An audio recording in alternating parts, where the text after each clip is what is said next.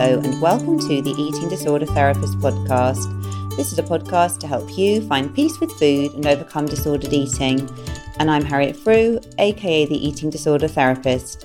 And I'm so excited to share with you all kinds of stories, tips, information and guest interviews to help you on your journey in finding peace with food. So thank you so much for listening today. And today I have a guest on the show and I'm speaking to Lauren Marie Aron, who is a highly specialist psychotherapist and also the director and founder of the Hope Space in Putney, London. Now, the Hope Space is a sanctuary and safe space to support people with disordered eating through therapies. Now, Lauren's passion lies in treating clients who struggle with a disordered relationship with food and body. And in her work, she utilizes a range of therapeutic methods, incorporating the principles of sound social work and integrating psychodynamic psychotherapy. Additionally, she has a strong interest in CBTE, cognitive behavioral therapy for eating disorders. Lauren also integrates transactional analysis to explore how our interactions with others influence our experiences. And furthermore, she utilizes EMDR, eye movement desensitization and reprocessing to address trauma and reprocess negative core beliefs that can impact your life. In this episode today, Lauren is going to do a deep dive into bariatric surgery and eating disorders, an area that's absolutely not talked about enough.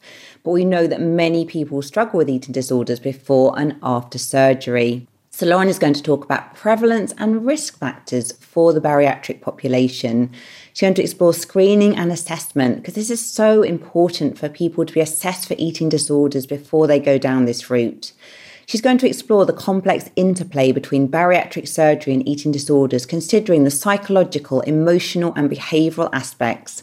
She's going to look at post-surgery challenges and to really emphasise as well the collaborative care approach that is so needed when working with this client group. So I'm really looking forward to speaking with Lauren today to get her insights and expertise and understanding in this whole area. So let's get to the conversation. Hi, Lauren. Thank you so much for coming onto the podcast today. Thank you so much for having me, Harriet. Really appreciate it. So excited to be here with you today. So Lauren, could you just tell us a little bit about the work that you're doing in the Hope Space, which is you're the founder and director and also a psychotherapist. Is that right? Yes, that's correct. I'm an eating disorder specialist and I created the Hope Space. It was my little passion project, because I've always been really passionate about working with clients with disordered eating. And I really wanted a practice that kind of encompassed the values of individualized care, quality treatment. That was where the Hope Space kind of bloomed. And that's the work that I do. And I'm the psychotherapist. And I also collaborate with other professionals to kind of really try and get a holistic approach to treatment. Hey, and do you do face-to-face and online work? Yes, I do. I have a little office in Putney where I see clients face-to-face, and sometimes we do some exposure therapy. So we might meet clients out for lunch or shopping. We work face-to-face and remote. Oh, and what are some main kind of therapies that you use in your approach? So I'm quite integrative in the way that I work. Often cognitive behavioral therapy for eating disorders. I'm a psychodynamic psychotherapist, so also psychodynamics. And I also utilize quite a lot of EMDR because I think that it often helps with kind of stuck core beliefs and past trauma. So once you've kind of stabilized the disordered eating a little bit, kind of looking at more of the maintaining factors behind that. That's a little bit of my focus, and then I'll kind of bring in compassion focused and other theories that I might find or the client may find helpful. Yeah, no, I love that. I think it's great to be able to sort of bring together, isn't it, so many different tools and approaches that are very helpful around disordered eating and eating disorders. Absolutely. And I think, Lauren, looking at your website as well on the call, sort of looking at what some of your clients have said as well, and I think you seem to really create, I think, a real kind of warmth and strong relationship with your clients. So I think just want to say to anyone listening, really, I think that's what really came across for anyone who is looking to perhaps get in touch or need some support. Oh, thank you so much. Yes, I do think it's so important that you have a good relationship or feel like you have a really good fit with your therapist. It's 30% of the work, I think, that when you come into a space where you feel comfortable and you're able to share what's going on for you and you feel supported. I really do hope that I have that with my clients. So thank you. Okay. So, Lauren, you're going to talk to us today a bit about bariatric surgery and eating disorders, which I'm very excited about because I think this is a topic that hasn't really been discussed in any depth. So I don't think we even had a specific episode on the Eating Disorder Therapist podcast. And I know, sort of talking before we came on air, both you and I are experiencing a lot more clients who are about to go down the bariatric surgery route, who are going down it, who are out the other side and are really struggling with their eating in a disordered way and with their body image. So can we sort of just dive in really? And can you tell us a little bit about the prevalence of eating disorders within the kind of bariatric community? I think it's huge. Also now with the weight loss drugs and everything coming in, there's more and more conversation, I think, in the therapy world between clinicians around what they're seeing amongst their clients. And I was actually looking at a study before I came on to meet with you. And in 2021, they saw about 6.1 to 40% of clients that have, or patients who had decided to undergo bariatric surgery had binge eating disorder. There was quite a significant amount of disordered eating in the study, and 1.2, so a little bit lower with bulimia. When people then finally decide to, and it's not everyone who undergoes bariatric surgery has an eating disorder, but I do think quite a lot of people do because they've often gotten to this place of, I can't actually manage my food, I can't manage my weight, and I need that extra support. I need that extra tool. But then that does, of course, pose a lot of challenges often when people undergo the surgery and hope that that's going to be a quick fix almost for their relationship with food. So it's interesting, isn't it? Because I guess there's some people kind of coming to surgery that perhaps have an existing eating disorder and maybe sometimes and sometimes not that is picked up. And then I guess there are people as well, how you're sort of highlighting in a way that once they have the tool of having the surgery, there's often perhaps a honeymoon period, isn't there, of where perhaps people feel like they're kind of doing better and they found the kind of solution. And maybe in many ways things are a lot better. But then within several months, or I think I've found with some of my clients, particularly perhaps coming up to that kind of year after the surgery, they're kind of almost realizing to maintain this or to continue with further weight loss, I've got to diet. And then it kind of puts you back in that place where you were before you even went for surgery. And I guess then so vulnerable then, aren't you, to eating disorders? Yeah, absolutely. And I think other thing that the study showed was that around 46% of participants went back to grazing, picking, and nibbling because the disordered eating wasn't managed, right? Or didn't have the right support. Because like I said, it's not this quick fix. And I think within the bariatric community, people that go through it know that. They know that it's really, really tough, hard, long journey. But I think there's still a lot of stigma from people around that when they think about bariatric surgery, that it's just going to be something that cures one's relationship with food. And it's really not that. There's a lot more work that needs to go into it. Yeah, I know, that's so true, isn't it? So I think there's a lot of pressure, isn't there? Because I guess people are often going down the private routes. They're investing a lot of their savings, already sort of saving up for this. There's a real pressure, isn't there, I think, personally, and then perhaps with your loved ones as well, that you feel like I've kind of got to make this work, really, because there's so much invested in there. So challenging, isn't it? Absolutely, absolutely. And like we say with eating disorder recovery, it's not linear. So to think that I'm going to have the surgery and it's just going to be this perfect linear process of weight loss and having this different relationship with food and it's all going to go well. It's not really like that. You're still going to come up against challenges and hurdles along the way. Yeah, no, very true. What about kind of screening and assessment for eating disorders before people go for surgery, during and after? I know some clients that I've sort of spoken to, like there does seem to be some sort of screening in place, but I think I'm wondering if people often slip through the cracks. I can imagine if I was in that situation where I was really desperate to have surgery and I pinned all my hopes on it, I might not want to fully reveal the full picture of things if that was going to close that door to me. So, yeah, I'm wondering what your sort of thoughts are about that. Oh, absolutely. I was thinking the same when I was considering this question. By the time you decide that you're going to, or that you would like the surgery, or that you've been approved to have the surgery, or you're on the process, you're in quite a desperate place. This is going to be this thing that's going to really help me. And I can just imagine the fear of someone turning around, a clinician saying, no, I don't think you're ready because of a disordered eating history. That can bring a lot of feelings of defeat and hopelessness because it is quite a long journey. But I do think in the long run, if you're able to kind of separate the emotions from it, it is better to have the assessment and have someone help manage the eating disorder and give you the tools for that, because that's going to continue even with or without the surgery.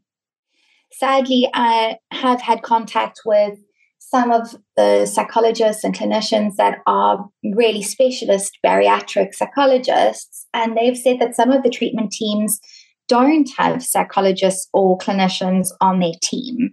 So I can absolutely imagine that people are slipping through the cracks, or they're going to Turkey or overseas to try and get the surgery done, kind of left with very limited support when they return home. Yeah, no, definitely. It's something that really needs to be improved on, doesn't it? And I guess even like conversations like this and increased awareness, hopefully as well, more people will be sort of asking for it. And also, I think it's just so important, isn't it, that clinicians, before they're like doing the surgery, that they're really taking this sort of psychological aspect of relationship with food into account, because otherwise they're just not doing anyone any favors, are they? Absolutely. And I think just reassuring, and maybe even for me to maybe reassure some of the listeners that are interested in this surgery, that if you have the surgery tomorrow or next week or next month, you will still undergo the process, but do it in a way that's going to be this lifelong change, right? It is a gift for those that really do want it, and medically and health-wise, that is the best option. But it also is a very high risk, quite a big, serious surgery. Sadly, we don't like to talk about it, but some clients have died or passed away because there's complications often due to disordered eating, or maybe not being able to manage the food post-surgery, to rather think about the long-term health benefits, well-being, this lifelong change of your relationship with food and your body, rather do the work in the beginning. Yeah, and sure, it's just really engaging with the long game, isn't it? And I think it's hard for all of us. I just think with anything these days, we want the quick fix, don't we? We really do. It's like compassion and understanding to people, really. And I think if you've been struggling with all these issues for so long, it can probably just seem like a kind of miracle fix, and you just want it all done ASAP, don't you? But yeah, I think you're just so wise, really. It's really trying to engage with the long game and just take all the different factors into account. Absolutely. Can you say a bit more as well about the complex interplay between bariatric surgery and eating disorders, perhaps looking at the sort of psychological, emotional, and social factors? If we think about disordered eating and food being the way that we cope, our coping mechanism, something that we may control, something that may soothe us. A lot of clients that have had disordered eating for a really long time say, I'm so tired of this, Lauren. But there is a secondary gain always. It does give us something. But just having the surgery, that's not going to take away the soothing effect or the relationship that we then had with food. I think in the beginning, the bariatric surgery makes it really almost a little bit easier because there is a bit more restraint around food, because your pouch can only contain so much. So you can't really overindulge or eat what you want to eat. You may feel sick. You may develop what people call dumping syndrome, where you eat and you feel really unwell. It's almost like a bit of, like, I guess people experience it a little bit like hypoglycemia.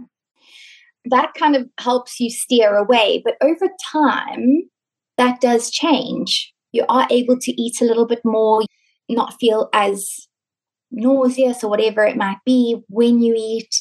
And slowly, you may start picking, you may start going back to food as your soothing if we haven't found another way to manage your emotions or your feelings.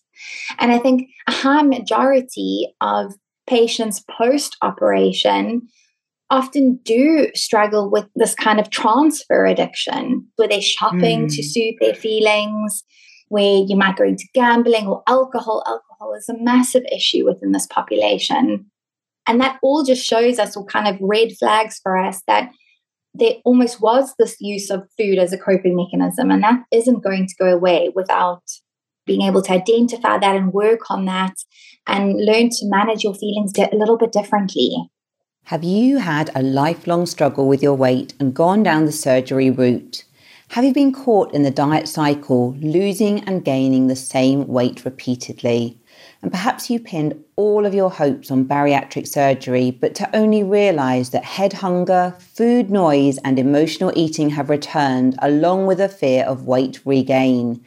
You are not alone on the Gastric Mindset podcast. Safi shares real-life stories from people who have had weight loss surgery, and she interviews experts to help you understand the deep-rooted psychological and behavioural aspects that make it achievable to find long-term weight loss success.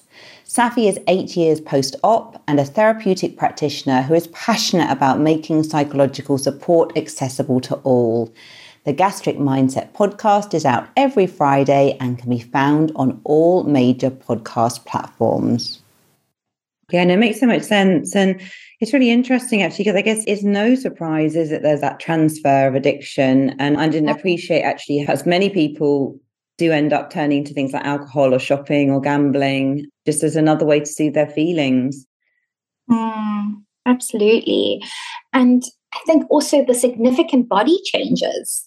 We might think, well, this is going to be amazing, but you may be perceived differently. You might get more comments. We also hear of marriages having breakdowns and that when partners and that lose a lot of weight because the dynamic changes. You change as a person. You're able to do more. You're able to engage with life differently. It's a whole life change. And I've definitely found that with some of my clients that have been through this process. It's way more than about a weight loss journey, isn't it? It often turns into quite a sort of spiritual, transformative kind of life awakening, really, where, things do go in a different direction. And it can be quite a lot to get your head around, I think, can't it? And very unexpected, maybe, because before you go down that road, you probably do think it's all about the weight and your body. And it is about that, but it's about so much more as well. Absolutely. It's about giving you your life back, but it happens so quickly. And I think you and I both know, especially with our disordered eating clients, that's a long process. Recovery is not quick. And I think with bariatric surgery, all of these things happen quite quickly. So having the support around you to kind of navigate those and help, let them land for you is really important. Yeah, and it's so important. What are your thoughts as well? Like, I think several people I've worked with as well have become quite frustrated, maybe, where they haven't lost as much weight as they'd hoped for. They're in a much better place. They've got to a place where they're so much more, I guess their health is better. They can be much more mobile. They can do stuff with their kids. Their life has opened up in a very transformative way.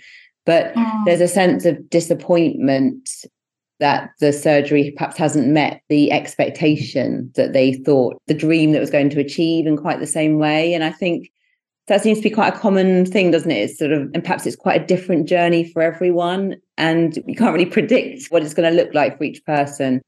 Absolutely. And I think what comes to mind when you share this is kind of set point theory, that some of us, our set point's a little bit higher than maybe what we would imagine it to be. But I think, again, it's about looking at what else is it bringing into our life. I think if we get stuck on this train of, I haven't lost as much weight as I would have liked to, we do become a little bit more disordered in our eating, maybe more restrictive then, maybe avoiding food groups. And then we have this other challenge where it becomes so all or nothing instead of remembering the reasons why we had the surgery in the first place. to kind of get our life back. And like you said, looking at the bigger picture, looking at, oh my goodness, your health is so much better. You're able to do so much more. You're in a totally different position than you were. And it still reminds me of that disordered thinking of whatever you are on the scale, it's never enough. Right? That we hear from our eating disorder clients. And it never is enough. The grass is never really greener on the other side. And that's quite disordered. Instead of saying, well, let's see what else in my life I can value and engage with now to make it full and amazing. And yeah, and I'm so with you. I guess with anything in life, is it when we kind of start to focus on it in an unhealthy and an obsessive way, it's really hard to win, isn't it? Because there's no one thing. I mean, I'm sort of thinking, I often sort of joke about this with my clients, like sort of saying that, if I was looking every day in the mirror to see how wrinkly I was becoming, I would probably very quickly become quite dissatisfied, because what you focus on expands, doesn't it? And you start to zoom in on, of course, like really unhelpful thing to do. It's like anything, isn't it? We can get quite fixated as human beings and get into that very all or nothing sort of way of judging ourselves. And then it's so hard to feel good enough. To help people focus not just on the weight loss wins after surgery, but also your life wins. Were you able to run after the bus in the morning, which you may not have been able to do before, or do a hike with a friend, or spend all day out with your family? All of those things, I think we should be looking at those as well, not just the weight loss wins. Yeah, no, I really agree, actually. And I think some of my clients actually have talked to me about the non-scale victories. You're not focusing on the number, but you're doing exactly what you're saying, really, focusing much more on what your body can do, the experiences you can enjoy, how your life has opened up. Absolutely. And I think it's such an important point as well, for you just mentioning before as well about set point, because I think, as we know with the body mass index and how that is sort of often used, it's not that helpful, is it, for quite a lot of people? If you are taller, if you are bigger boned or more muscular, just naturally, your set point may be above what is deemed to be a healthy BMI. And it's so important, I think, not to get too fixated on BMI and to really kind of work with your individual body and where your body is genuinely happy. Absolutely. Absolutely. Okay, so could you talk a bit about, I think we covered some of this already, but anything perhaps more you want to mention about post-surgery challenges? I think it's just to remember that it's not just we go in and we have the operation. I think it's so important that you have a team kind of holding your hands and coming alongside you as you navigate the entirety of this journey. In the beginning months, you can only eat, I think you go from liquid food to a little bit more mushy food to normal food. And then your experience of going out socially also changes, because you're not able to just in the beginning order a proper meal. You have to kind of consider what you order at restaurants, drinking alcohol. For many people in the beginning months, you can't drink liquid or water and eat at the same time. So it's all of these things you're needing to navigate. So kind of having a dietitian or your therapist to help you with that and manage that and go slowly and manage all of the feelings that come up as you go through it. Yeah, and it makes a lot of sense. I was sort of thinking, one of my clients actually very sensibly, after her surgery, she sort of took some time away from work. You just took a bit of time out. And I think it's almost, I'm sort of thinking as well a bit like kind of when people have had a baby or something, you need to really be very gentle and kind with yourself, don't you? Because it's a lot mentally and physically to deal with, and it's going to take time to adjust. And it's really important, isn't it, to build that in and not just expect yourself to be sort of back into normal life within a few weeks or probably even months. Absolutely. Again, it can be so exciting, but then I think when we think about it, we're excited and we're hopeful and all of these things, but we forget that there may be the challenges and the heartbreak and the getting on the scale and not doing what you want and all of those things that we're needing to hold and manage and be kind to yourself, almost wrap yourself in cotton wool a little bit and give yourself some comfort as you go through this new way of being, because it's almost the process of starting on liquids, and that reminds me of almost being a baby and weaning off mom and starting weaning on different foods and all of these things. It's this whole new experience. Yeah, no, absolutely.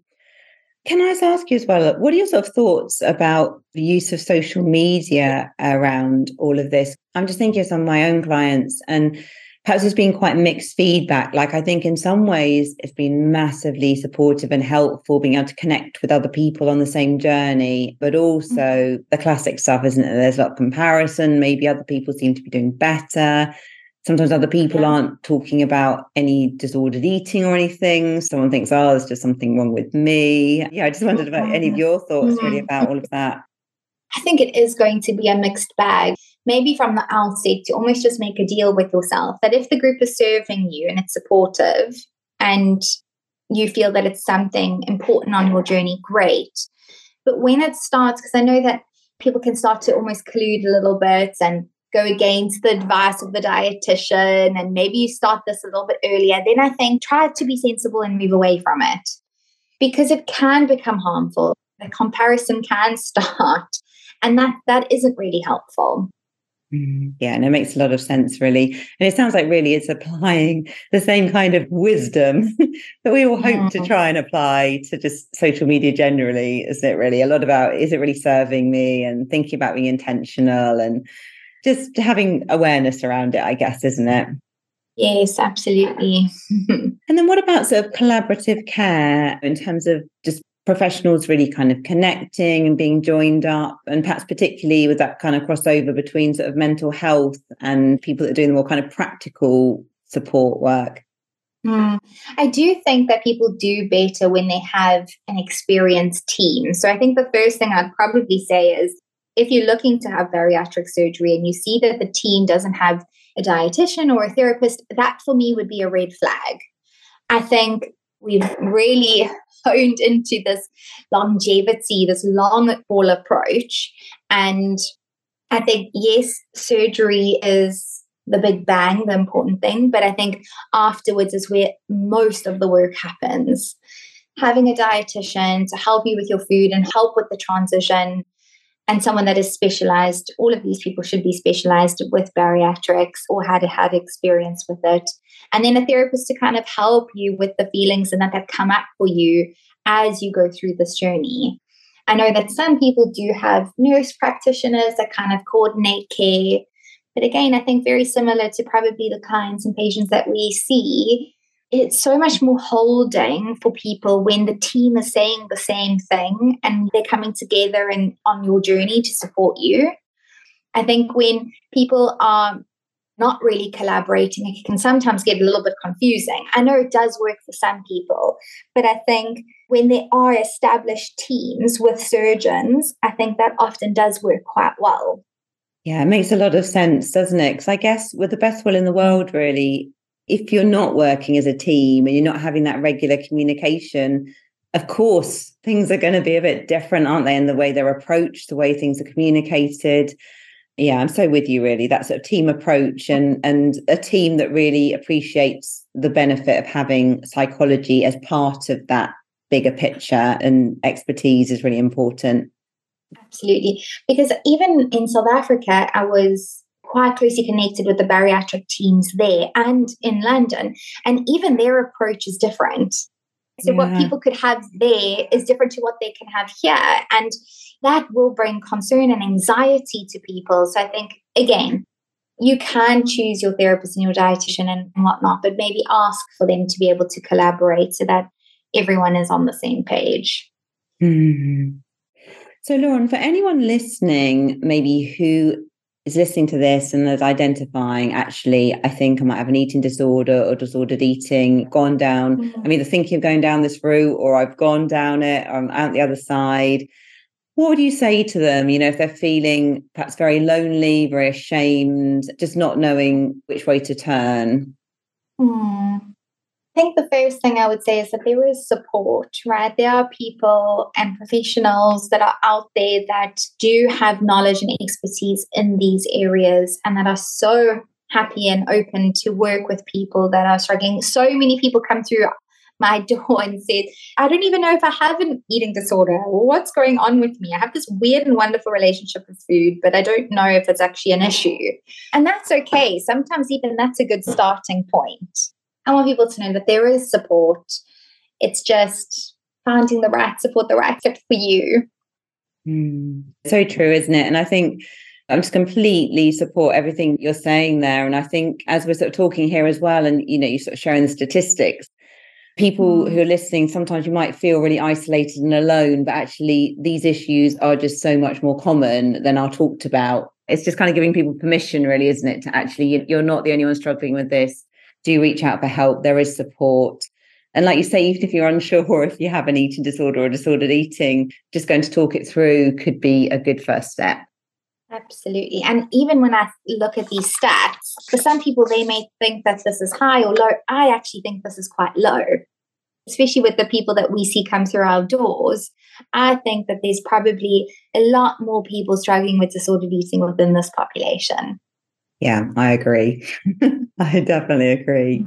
Lauren, where can people find you if they want to maybe work with you, get in contact with you? What's the best way to do that? There's a contact form on my website, www.thehopespace.co.uk. And I'm also on Instagram under The Hope Space. So if they're happy to reach out there or on the website, that's the best way to get hold of me. Okay, fantastic.